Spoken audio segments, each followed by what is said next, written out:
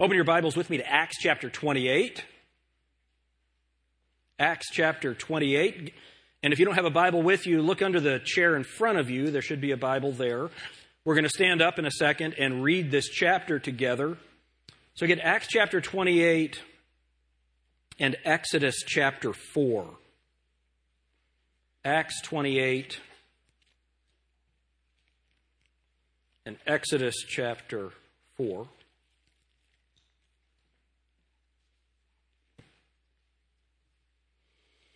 So let's do a little bit of a review. We're calling these our launch sermons before our big grand opening. A week, let's see, on the 14th, we're going to be looking at the cross and what Jesus Christ accomplished. And then on Easter Sunday, of course, Dave McCracken will be preaching for us.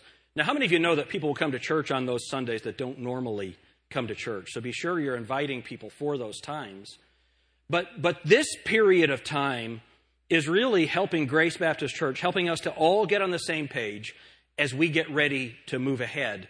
And so just to review where we've been, we said that we're going to preach Christ from this platform. We're not going to move into politics. We're not going to move into something else. We're going to preach Christ and Him crucified, risen again, and that He's the only hope for eternal life. We're going to preach Christ. And then we're going to become a welcoming church. And that becoming a welcoming church, it means every area of our facility will look like we've prepared for people to come. We'll be ready for them by the way that we welcome them, the way that we greet them, the way that we interact with people, how that we pay attention to our guests. And then we have to heed the call of God in our lives. And that is that God has something for each and every one of us to do in His work. And He knew who you were when He saved you. He's not surprised by any of it. He loves you, and He wants you to be in His service. Then we will ground our preaching in biblical theology. We're not going to get our information from outside sources. We're going to get our information from the Word of God. And then we're going to use how God has worked through 2,000 years of church history to establish foundational truth so that we know where to stand and what to do. That's where we're going to go. We're not moving off into a seeker-sensitive ministry. We're not moving into an emerging church-type ministry. We're going to maintain biblical theology. And then we're going to live for Christ because He saved us, but also because the only way that we can really live for Christ is by investing in other people. And we do that through one-on-one biblical discipleship. And so that's the heartbeat of everything that we're doing here. And then last week, we looked at the hope of the gospel, that there is hope in the world because of who Jesus Christ is. This morning, we're going to look at the importance of hearing. Did you hear that? The importance of hearing. And I think you're going to see where I'm going with this in just a minute. So let's all stand and we're going to read through the entire chapter like we've been doing in these passages from Acts. We're going to read Acts chapter 28. And if you'll follow along while I read, that'd be great. And when they were escaped, now this is after the shipwreck, if you remember the story from last week that we looked at. And when they were escaped, they knew that the island was called Melita, and that's the island of Malta. And the barbarous people showed us no little kindness, for they kindled a fire and received us every one because of the present rain and because of the cold. And when Paul had gathered a bundle of sticks and laid them on the fire, there came a viper out of the heat and fastened on his hand. And when the barbarians saw the venomous beast hang on his hand, they said among themselves, "No doubt this man is a murderer, whom though he hath escaped the sea, yet vengeance suffereth not to live." And he shook off the beast into the fire and felt no harm. Howbeit they looked when he should have swollen or fallen down dead suddenly. But after they had looked a great while and saw no harm come to him, they changed their minds and said that he was a god. In the same quarters were possessions of the chief man of the island, whose name was Publius, who received us and lodged us 3 days courteously. And it came to pass that the father of Publius lay sick of a fever and of a bloody flux. Now that sounds nasty, doesn't it? To whom Paul entered in and prayed and laid his hands on him and healed him. So when this was done, others also which had diseases in the island came and were healed, who also honored us with many honors, and when we departed, they laded us with such things as were necessary. And after 3 months, we departed in a ship of Alexandria, which had wintered in the isle, whose sign was Castor and Pollux. And landing at Syracuse, we tarried there 3 days. And from thence we fetched a compass and came to Rhegium, and after 1 day the south wind blew, and we came the next day to Puteoli, where we found brethren, and we desired to tarry with them 7 days, and so we went toward Rome. And from thence, when the brethren heard of us, they came to meet us as far as Apephorum and the 3 taverns, whom when Paul saw, he thanked God and took courage. And when he came to Rome, the centurion delivered the prisoners of the captain, or to the captain of the guard, but Paul was suffered to dwell by himself with a soldier that kept him. And it came to pass that after 3 days, Paul called the chief of the Jews together. And when they were come together, he said unto them, Men and brethren, though I have committed nothing against the people or customs of our fathers, yet was I delivered prisoner from Jerusalem into the hands of the Romans, who, when they had examined me, would have let me go, because there was no cause of death in me. But when the Jews spake against it, I was constrained to appeal unto Caesar, not that I had aught to accuse my nation of. For this cause, therefore, have I called for you, to see you and to speak with you, because that for the hope of Israel I am bound with this chain. And they said unto him, We neither received letters out of Judea concerning thee, neither any of the brethren that came showed or spake any harm of thee. But we desire to hear of thee what thou thinkest, for as concerning this sect we know that everywhere it is spoken against. And when they had appointed him a day, there came many to him into his lodging, to whom he expounded and testified the kingdom of God, persuading them concerning Jesus, both out of the law of Moses and out of the prophets, from morning till evening. And some believed the things which were spoken, and some believed not. And when they agreed not among themselves, they departed, after that Paul had spoken one word. Well spake the Holy Ghost by Isaiah the prophet unto our fathers, saying, Go unto this people and say, Hearing ye shall hear and shall not understand, and seeing ye shall see and not perceive. For the heart of this people is waxed gross, and their ears are dull of hearing, and their eyes have they closed, lest they should see with their eyes, and hear with their ears, and understand with their heart, and should be converted, and I should heal them. Be it known therefore unto you, that the salvation of God is sent unto the Gentiles, and that they will hear it. And when he had said these words, the Jews departed, and had great reasoning among themselves. And Paul dwelt 2 whole years in his own hired house, and received all that came in unto him, preaching the kingdom of God, and teaching those things which concern the Lord Jesus Christ, with all confidence, no man forbidding him. Lord, help us now as we study your word. Help us to learn some things today that will help us, and that will help Grace Baptist Church to be the church that you would have us to be. Lord, we love you. We love your word. Teach us now. In Jesus' name, amen. Thank you. You can be seated.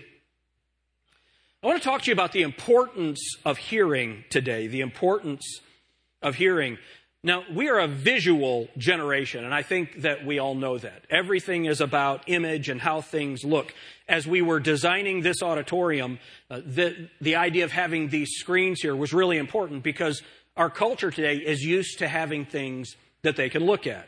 So we got fancy screens and fancy projectors, and it all looks great because we're a visual generation. It helps us. Now, it's an interesting thing. I was reading a study. This was an article put out by the Nielsen Corporation. So they're the ones that do the television ratings, and they talk about how people see things. This is from July of 2018. And this is what they said. According to the first quarter 2018 Nielsen Total Audience Report, look at this. This is really important. Nearly half an adult's day is dedicated to consuming this content. In fact, American adults spend over 11 hours per day listening to, watching, reading, or generally interacting with media. Young people spend over 11 hours a day looking at a screen, apart from school. apart from education. 11 hours a day looking at a screen.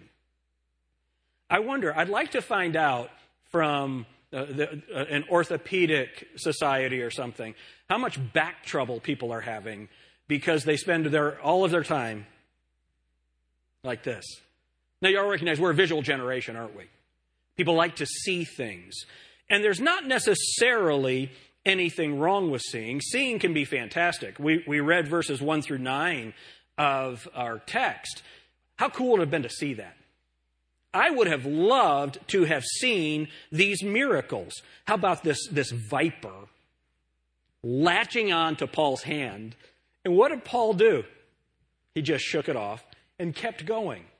I would have run around screaming like a little girl. I do not like snakes. I'm just telling you, me and Indiana Jones, I hate snakes. So I can't imagine what this was like. But notice what they said. Here's the problem with seeing. We almost always misinterpret what we see. Any police officer will tell you this. Eyewitness accounts, if you talk to 10 people who see something, you're going to get 8 different stories.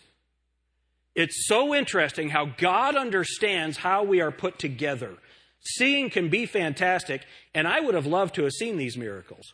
Have you ever wondered why we don't see miracles like this today? It's so interesting. There are churches that will have healing services and miracle services. But man, they're not restoring limbs. They're not raising the dead. There's an account of a family that their baby died. And they had the baby at home, and they'd heard that there was a Benny Hinn healing crusade. So they came walking down the aisle with this dead baby. And Benny Hinn saw that coming, turned around, and ran out the back. Why? Because he knows he does not have the power of life and death. Jesus Christ could raise that child like that, and has. Isn't that right? So there's this, in theology, there is this argument. It's called, you're either a cessationist or you're a non-cessationist. So cessationists, they believe that miracles ceased with the apostles, that miracles ended with the apostles. Non-cessationists would be like the modern charismatics that believe that all of those sign gifts, the gifts of healing, all of those things, are still extant today. Now, we've talked about the logical fallacies, and one of the logical fallacies is bifurcation. It takes a complicated subject and it boils it down to only 2 options, right? Are you a Republican or a Democrat? And then you look at the choices and go, right? So you take a complicated subject and you boil it down into just 2 choices. Are you a cessationist or are you a non-cessationist? What I would say on that is God can do whatever he wants to do. Right? Regardless of the age, God can heal people, he can save people, he can do whatever he chooses to do. We have a miracle here in our midst. Dr. Ree, he fell off a ladder, his head swelled up, it was horrible. We thought he was going to die. We didn't know if he was ever going to be able to practice again. And I was standing there in the room when the neurologist looked at his EEG and he said, I don't understand. We didn't do this. So we have a miracle here today. God does perform miracles. Amen? Dr. Ree went back to practicing, and just an amazing thing. God does perform miracles. I don't. Now, I know some of you look at Laura and you think the fact that I could get Laura, that's a miracle. No, her eyes just aren't very good. So that's it. I do not perform miracles. I can't do it. I wish I could. I'm going to drive to Alabama. I wish I could make cars go off the road. You're gone. You're gone. That would be awesome. I can't perform miracles. The Ananias and Sapphira story where they had committed funds to the church and then they lied and kept back some of the funds. And under Peter, they dropped dead. Man, if I could have done that for the building program. Now, I want to ask you to raise your hand if you're thankful that I can't do that, because then that would show you didn't give what you were supposed to. See how that works here? You see what's going on? Why don't miracles happen the way they do? Now, just let's be honest. How many of you would love to see these miracles? All of us would. We would love to see them. Why don't I see miracles like this today? Well, there are only 4 periods in Scripture where God enabled men to perform miracles. Remember what I just said. God performs miracles all the time. Are you with me? God performs miracles all the time. Men have performed miracles at only 4 periods in Scripture. You know, a lot of people believe there are miracles all through the Scriptures. That's not the case. This is interesting. I think that you'll enjoy this and learn a couple of things right here.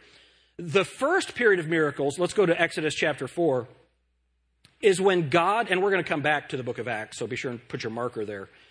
But the first period of miracles is when God spoke to his people through Moses. Now, you might be thinking, well, wait a minute, the flood was before this. There are other things that happened. No, God did all of that.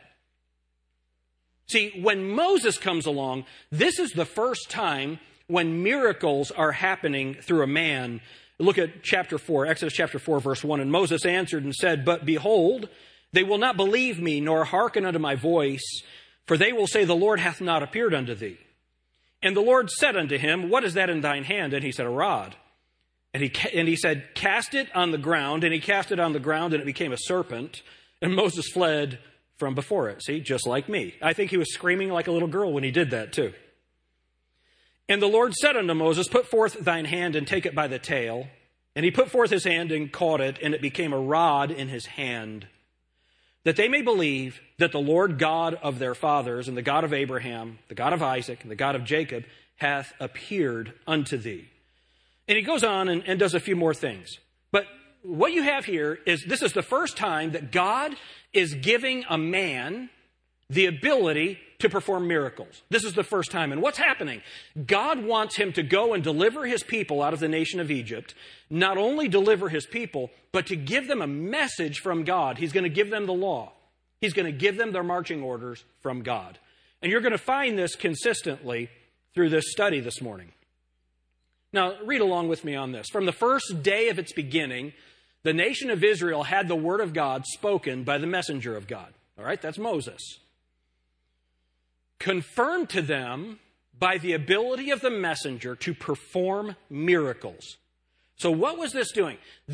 His ability to perform these miracles was in answer to the question that Moses asks in chapter 4 and verse 1. They won't believe me. How will they know that I'm from you? Well, I'm going to give you supernatural power, evidence that I, the one true God, have sent you. Now, what does God call these miracles? This is an interesting thing. Look at verse 8.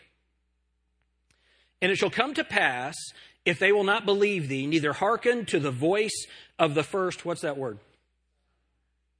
"That they will believe the voice of the latter," what? So he calls these signs. And in the New Testament, we call these sign gifts. So the first time that you see these miracles take place, it's when God is leading his people out of Egypt and giving them the law. Now, it's pretty interesting. Moses and Joshua performed miracles. So you know that Joshua also caused the River Jordan to part, and they crossed over on dry land. They performed miracles. So Moses, and then the next generation. Then for 500 years, there are no miracles. Isn't it interesting? We get this idea that almost in every book of the Bible, these guys are performing miracles. That's not the case. Now, the miracles they performed are so spectacular that we remember them. But no one did that other than these few people, Moses and then Joshua. For 500 years, there are no miracles. So notice, the signs last for only one generation after Moses, and then no more signs for 500 years. 500 years. You know, that's longer than the United States has been in existence. 500 years. That takes us all the way back to the Reformation. Now, number 2. So the first is Moses and Israel leading the children out, giving them the law. So when God began to speak to his people through the prophets, this is the second time. So 500 years later, along comes Elijah. Halfway through the Old Testament, God changes the way he deals with Israel. It's no longer going to be through the law. He will now deal with them through the prophets. Now, go back with me to Acts chapter 28.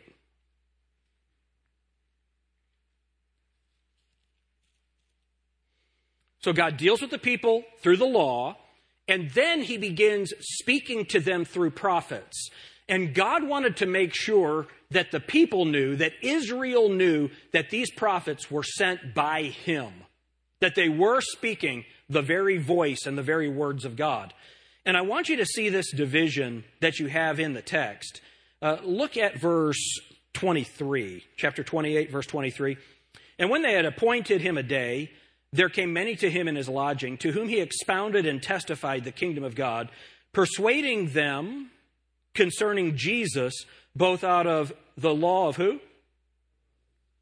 And out of the prophets. So you see this division, the law and the prophets. Jesus Christ used this same division. He confirmed this division of the Old Testament. Matthew 11:13, for all the prophets and the law prophesied until John.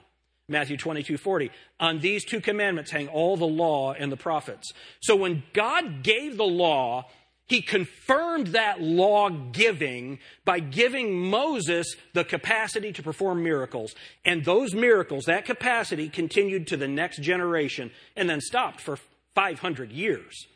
So what God did is God worked through Elijah to confirm the signs. So Elijah comes doing something that had not been done since the time of Moses and Joshua, signs, wonders, and miracles. And what's interesting is you have Elijah, he's being confirmed as a prophet of God, and then there's one more generation, that's Elisha. Now remember, Elisha prayed to God that he would give him a double portion of power that God had given to Elijah. And Elisha performs exactly double the miracles that Elijah did. Isn't that an interesting thing? And so Elisha comes and does double the miracles, and then they stop. That's it. Think about this. Again, one generation after these signs had confirmed the word of the Lord, they stopped. There are no more miracles performed for 800 years. 500-year gap. 800-year gap. So this is God's plan. When God is making a change in the way that he deals with people, when God's making a change and wants them to hear his word, he confirms it with signs, wonders, and miracles. And then it lasts for a generation, and then it ends. How many of you see that's exactly what happened with Moses and Joshua, and then Elijah and Elisha? When's the next time that miracles start happening? It's a pretty cool one. Jesus Christ is born. How many of you think being born of a virgin is a miracle? Did any man perform that miracle? No. God the Father did that. You see, God can still perform miracles anytime he chooses to. But Jesus Christ comes along, and through him, one could enter the spiritual kingdom of God. Now, I want you to notice this. Look at verse 31, Acts chapter 28 and verse 31. So what's Paul doing? He's preaching the kingdom of God and teaching those things which concern the Lord Jesus Christ. So you know, we're not going to take a whole lot of time to go into it, but you have the kingdom of heaven and the kingdom of God. In Matthew, you have Jesus Christ, the King of the Jews, presenting an offer of a physical kingdom to Israel. And you know, how many of you believe Jesus Christ is coming back to build that kingdom? Amen. He is. He's coming back. But he offered the kingdom to Israel, and they rejected it. So now Paul is teaching the spiritual kingdom of God. Remember what the Bible says in Romans 14:17. The kingdom of God is not meat and drink, physical things, but righteousness and peace and joy in the Holy Ghost. In Luke chapter 19, Jesus Christ said, the kingdom of God cometh not with observation. You can't see it. They say, lo here, lo there. Where is it? He says, it cometh not with observation. He said this, the kingdom of God is within you. So Jesus Christ came and he gave this offer of a spiritual kingdom of God where we are baptized into that kingdom by the Holy Spirit when we get saved, not baptized by water, baptized by the Holy Spirit, into Christ's body, we get saved. But not only that, the kingdom of God comes to live in us. Is anybody here that's saved today? You know Jesus Christ is your Savior. Then you have that Holy Spirit of God living in you. That kingdom of God is in you. Isn't that awesome? See, so Jesus Christ is born, and through him one could enter the spiritual kingdom of God. This is a new message. It had never been preached before. The method of entry would not be laws and sacrifices, but belief in what was preached regarding the person of the Messiah, Jesus Christ. That's awesome. See, the message of that kingdom of heaven that John was preaching, he said the kingdom of heaven is at hand. It's right here. Your Messiah is here. Believe in him. Receive him. Accept him as the Messiah. That was John the Baptist's message. That was the message that the disciples were going around the world preaching. The kingdom of heaven is at hand, and Jesus was offering that physical kingdom. But we know what it says in John 1. He came into his own, and his own what? Received him not. They rejected him. Since the Lord had come as God's Christ, remember Christ is Messiah, he had signs, wonders, and miracles. And the people wanted to see it. They wanted to see these signs. Jesus presented his message, was rejected, and crucified. He was buried, and he gave a sign to the Jews. What was that sign? Okay. That is so lame. I know it's spring break and stuff, and some of you, your minds aren't here. What was the sign that God gave to the Jews after he was crucified? The resurrection. Remember, they said, show us a sign. And Jesus said, tear down this temple and I'll raise it up again in 3 days. And that was the sign that he gave them. He rose from the dead the third day. Praise God. You guys aren't nearly excited about that enough. A dead man got up and walked. I think that's a pretty good miracle. All right, so he confirmed his message with signs, wonders, and miracles. And so, the preaching of the cross, the declaration that one can be born into the kingdom of God, became the New Testament. Remember Jesus Christ at the Last Supper, he lifted up that cup and he said, this cup is the New Testament in my blood. The New Testament didn't begin when Jesus was born. The New Testament began when Jesus died. He rose from the dead. That death, it paid for all of our sin. Our sin is no longer covered by a sacrifice. It's washed away by a sacrifice. It's gone. My sin has been cast as far as the east is from the west. If you believe that, if you will receive Jesus Christ as your Savior, confessing your sin to him, not to me, confess your sin to him, ask him to save you. He will wash your sin away. Oh, past sin, future sin, anything you'll ever do, and heaven will be your home. That's the hope of the gospel. What a wonderful thing that is. So here's what happens. The message became, believe on the Lord Jesus Christ and thou shalt be saved. You're not making any sacrifices. You don't have to give money. You don't have to attend anything. Isn't that awesome? You just have to believe on the name of the Lord Jesus Christ and thou shalt be saved. That's the message that we preach today. But notice what happens. Jesus gave the Great Commission and then he ascended to heaven. After he ascended to heaven, we have in Luke chapter 24 and Acts chapter 1, he gives them a commission right before that. And ye shall be witnesses unto me, both in Jerusalem, Judea, Samaria, and unto the uttermost parts of the earth. But notice, after Moses and the law, signs continue one generation before ceasing. Now, that's what happened in the Bible, right? Then, following this giving of the law to Israel, the signs continue for one generation and then they ceased. A careful reading of Acts and the Pauline epistles shows that by the close of the apostolic generation, the signs were already on the way out. So now you have Jesus Christ and the apostles. Jesus Christ performs miracles. He gives his apostles power to perform miracles. Keep your place in Acts chapter 28. Go to Mark chapter 16.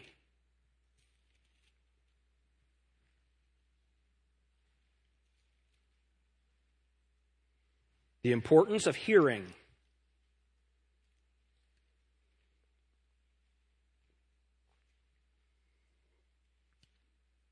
Verse 14. Mark 16, verse 14. Afterward he appeared unto the 11, as they sat at meat, and upbraided them with their unbelief and hardness of heart, because they believed not them which had seen him after he was risen. So remember, the people didn't know that Jesus was going to die on the cross, but he revealed that to them after his death.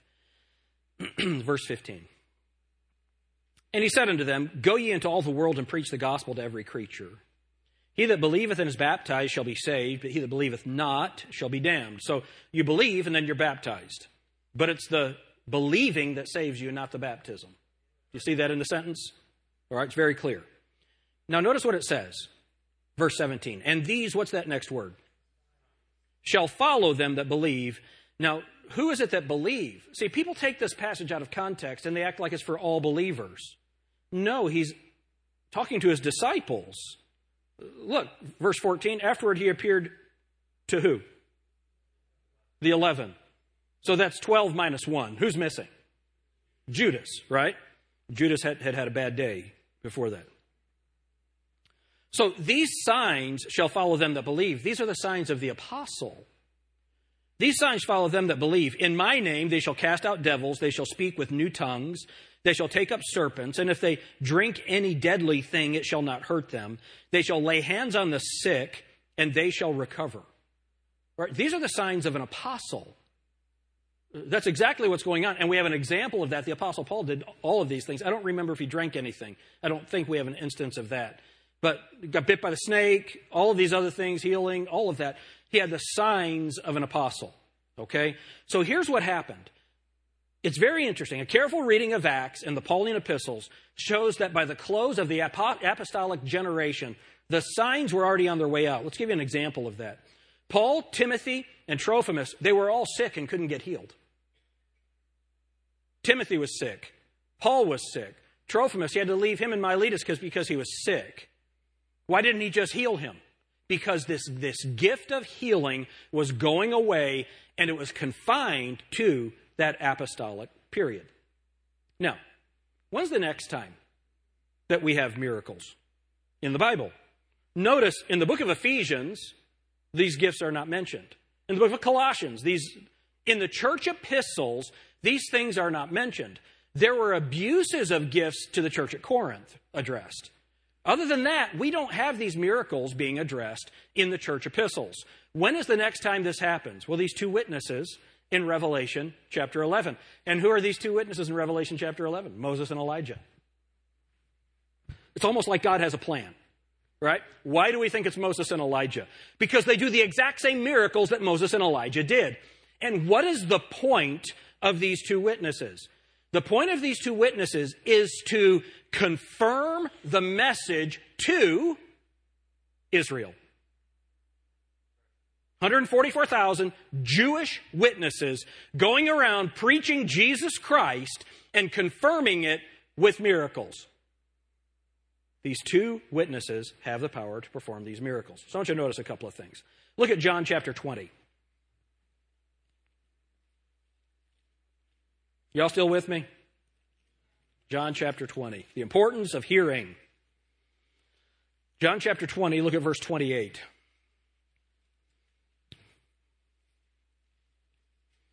So Thomas, and what is the nickname that he's normally given? All right, so look at verse 28. And Thomas answered and said unto him, My Lord and my God. Jesus saith unto him, Thomas, because thou hast seen me, thou hast believed. Blessed are they that have not seen and yet have believed. Now, I've never seen Jesus. Man, I'm going to one of these days. But I believe. I believe. I would love to see, but I can believe without seeing. Look at Romans chapter 8.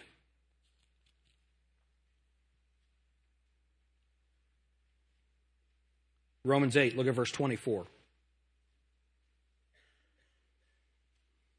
This will tie in with last week and the week before.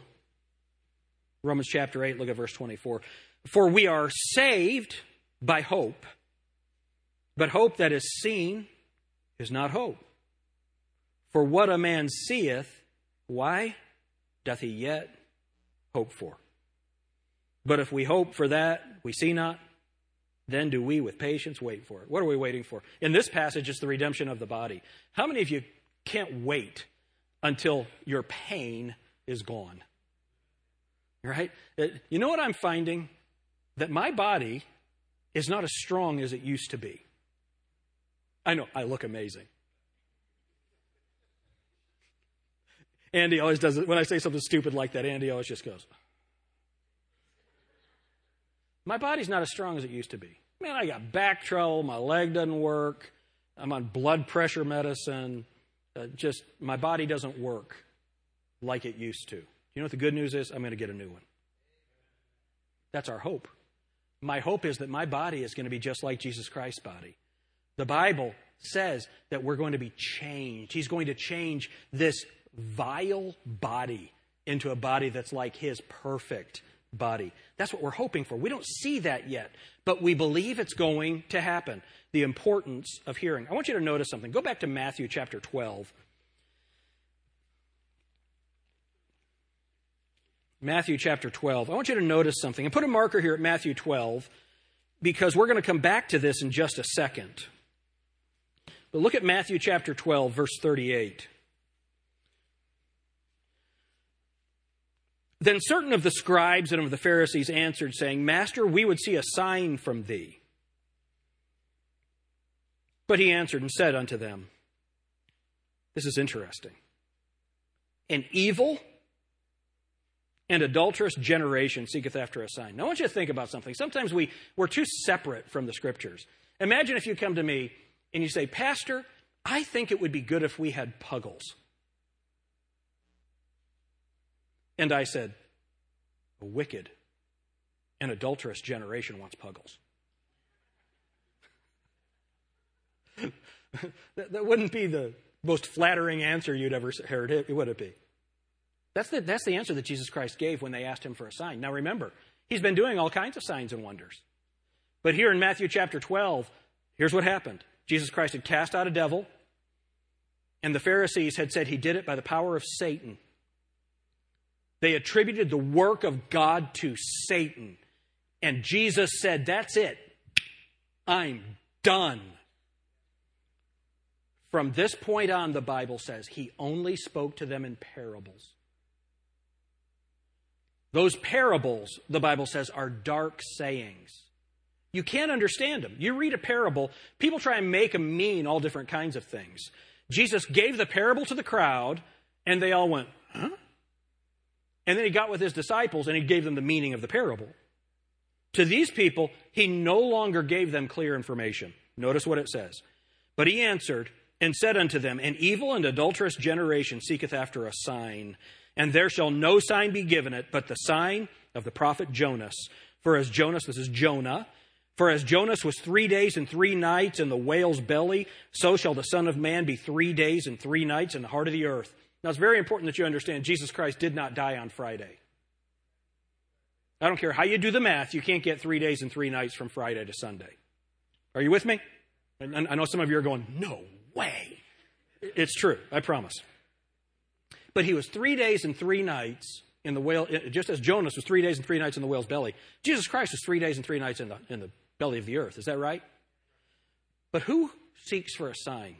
A wicked and adulterous generation. Notice what I said. I would love to see all these miracles. I would love to see it. The command for us is not to see, it's to hear. As miracles fade away, the audience changes as well. I want you to notice what happens. So keep your place in Matthew chapter 12. We're coming back here. But go back to Acts chapter 28.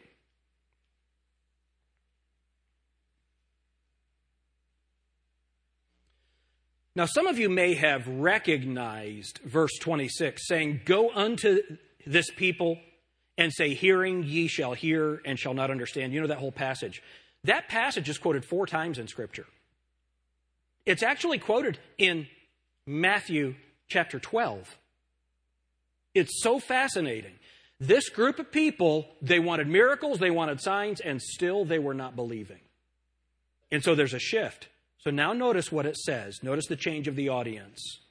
Verse 27, for the heart of this people is waxed gross, and their ears are dull of hearing, and their eyes have they closed, lest they should see with their eyes and hear with their ears and understand with their heart, and should be converted, and I should heal them.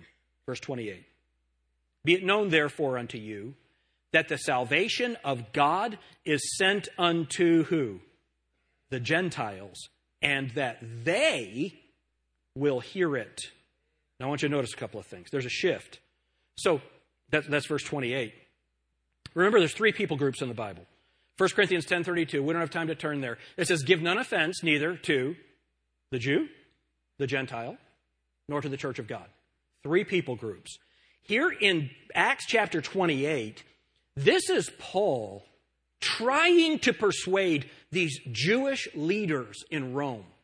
Remember what the Bible says, that the gospel is the power of God to the Jew first, and also to the Greeks. So Paul goes to the Jews first, and they will not hear. They will not hear. So now as these miracles are ending, look at who he goes to. He goes to the Gentiles. Now notice this as well. The importance of hearing. Look at verse 24. And some believed the things which were spoken, and some believed not. Some believed and some believed not. He wasn't giving them signs and wonders. He was giving them the truth of the Word of God. That was enough for some of them. It was not enough for others. But look at the shift that takes place here. Look at verse 17. And it came to pass that after 3 days, Paul called the chief of the Jews together. Do you see that? The chief of the Jews. Now in verse 28. Be it known, therefore, unto you that the salvation of God is sent unto the Gentiles, and that they will hear it. What's the shift? It's from the Jew to the Gentile. Can Jews still be saved? Praise God for that. Yes. Do they still need to be saved? Yes. Are we against the nation of Israel? Of course not. We pray for the peace of Jerusalem. We are for them. But what happened was the gospel went first to the Jews. They rejected it. And now God sent it to the Gentiles. And millions and millions and millions upon millions of Gentiles have received the message. That's what happened. It's a shift. Go back to Matthew chapter 12. This is pretty interesting. So Jesus Christ, speaking to these Pharisees, he's telling them that the sign is going to be Jonah. Look at and Jonah, of course, went and preached in Nineveh, and God saved them. Verse 41.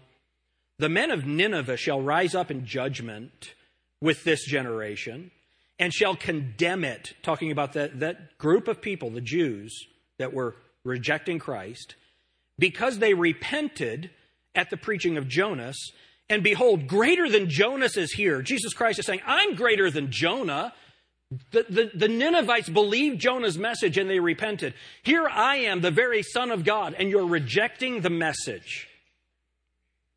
Verse 42. The queen of the south shall rise up in judgment with this generation, and shall condemn it, for she came from the uttermost parts of the earth to hear the wisdom of Solomon. And behold, a greater than Solomon is here. And they rejected it. They rejected greater than Solomon. So what is Jesus Christ saying to the Jews right here? These Gentiles are going to rise up in judgment against you. No, let me be very clear here. This is not an anti-Semitic message. This is saying that God went to that people group and offered them their Messiah, offered them eternal salvation, and as a group, they rejected him. So the message shifted, and we have the Apostle Paul, the apostle to the Gentiles.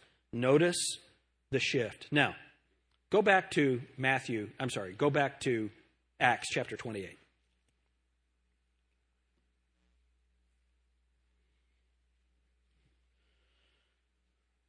Verse 28.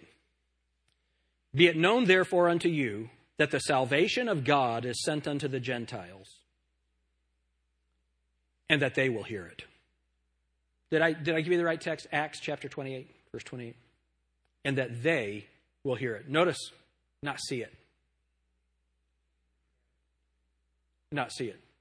See, the Bible says that the Jews require a sign, and the Greeks seek after wisdom.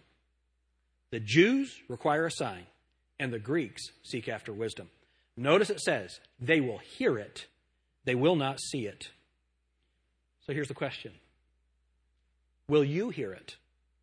So we've done a little theological study. You have a shift of what happens in Acts chapter 28. You have these miracles going on, and then the Jews ultimately reject the message, and the message is shifted to the Gentiles. What's the next book in the Bible? Just turn the page and tell me if you can see it. What's the next book in the Bible? Romans. Are Romans known as Jews or Gentiles? That's the shift that takes place. See, the book of Acts is a transitional book. From the Jewish Gospels, Matthew, Mark, Luke, and John, to the church epistles.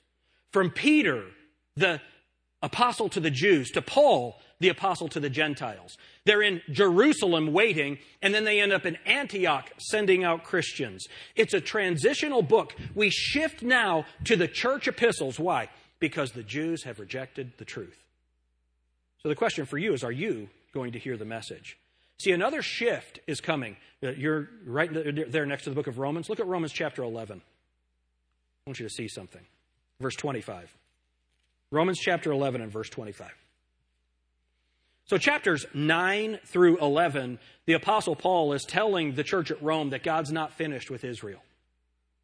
Isn't it wonderful that we have a God of the second chance? Look at verse 25. For I would not, brethren, that ye should be ignorant of this mystery, lest you should be wise in your own conceits, that blindness in part has happened to Israel. Now, remember, that's what it said in Acts chapter 28, right? Blindness in part has happened to Israel until the fullness of the Gentiles be come in. See, there's a point when your opportunity is over. There's a point when our opportunity is over, and it could be today. See, Jesus Christ is coming back. The Bible says the Lord himself will descend from heaven with a shout, with the voice of the archangel and the trump of God. He is coming back, and we are going to be taken out if we're saved. If you're not born again, you're going to be left here to go through the most horrible suffering on planet Earth that you could ever imagine. Jesus said, then will be great tribulation, such as has not been since the beginning of the world. It's going to be the worst time in the history of the world. You see, there was a clear shift that takes place at the end of Acts chapter 28. There's a shift to the Gentiles. There was a shift from the law to the prophets. There was a shift from the law and the prophets to the gospel of the Lord Jesus Christ. There will be a shift when the church is taken out of here and God comes to judge this earth. This is what is coming. Will you hear the message? Will you hear it? See, there are two responses to this message. Number one, if you're not born again, you must be born again. Amen? If you are born again, you need to tell somebody. They will hear it. They will hear it.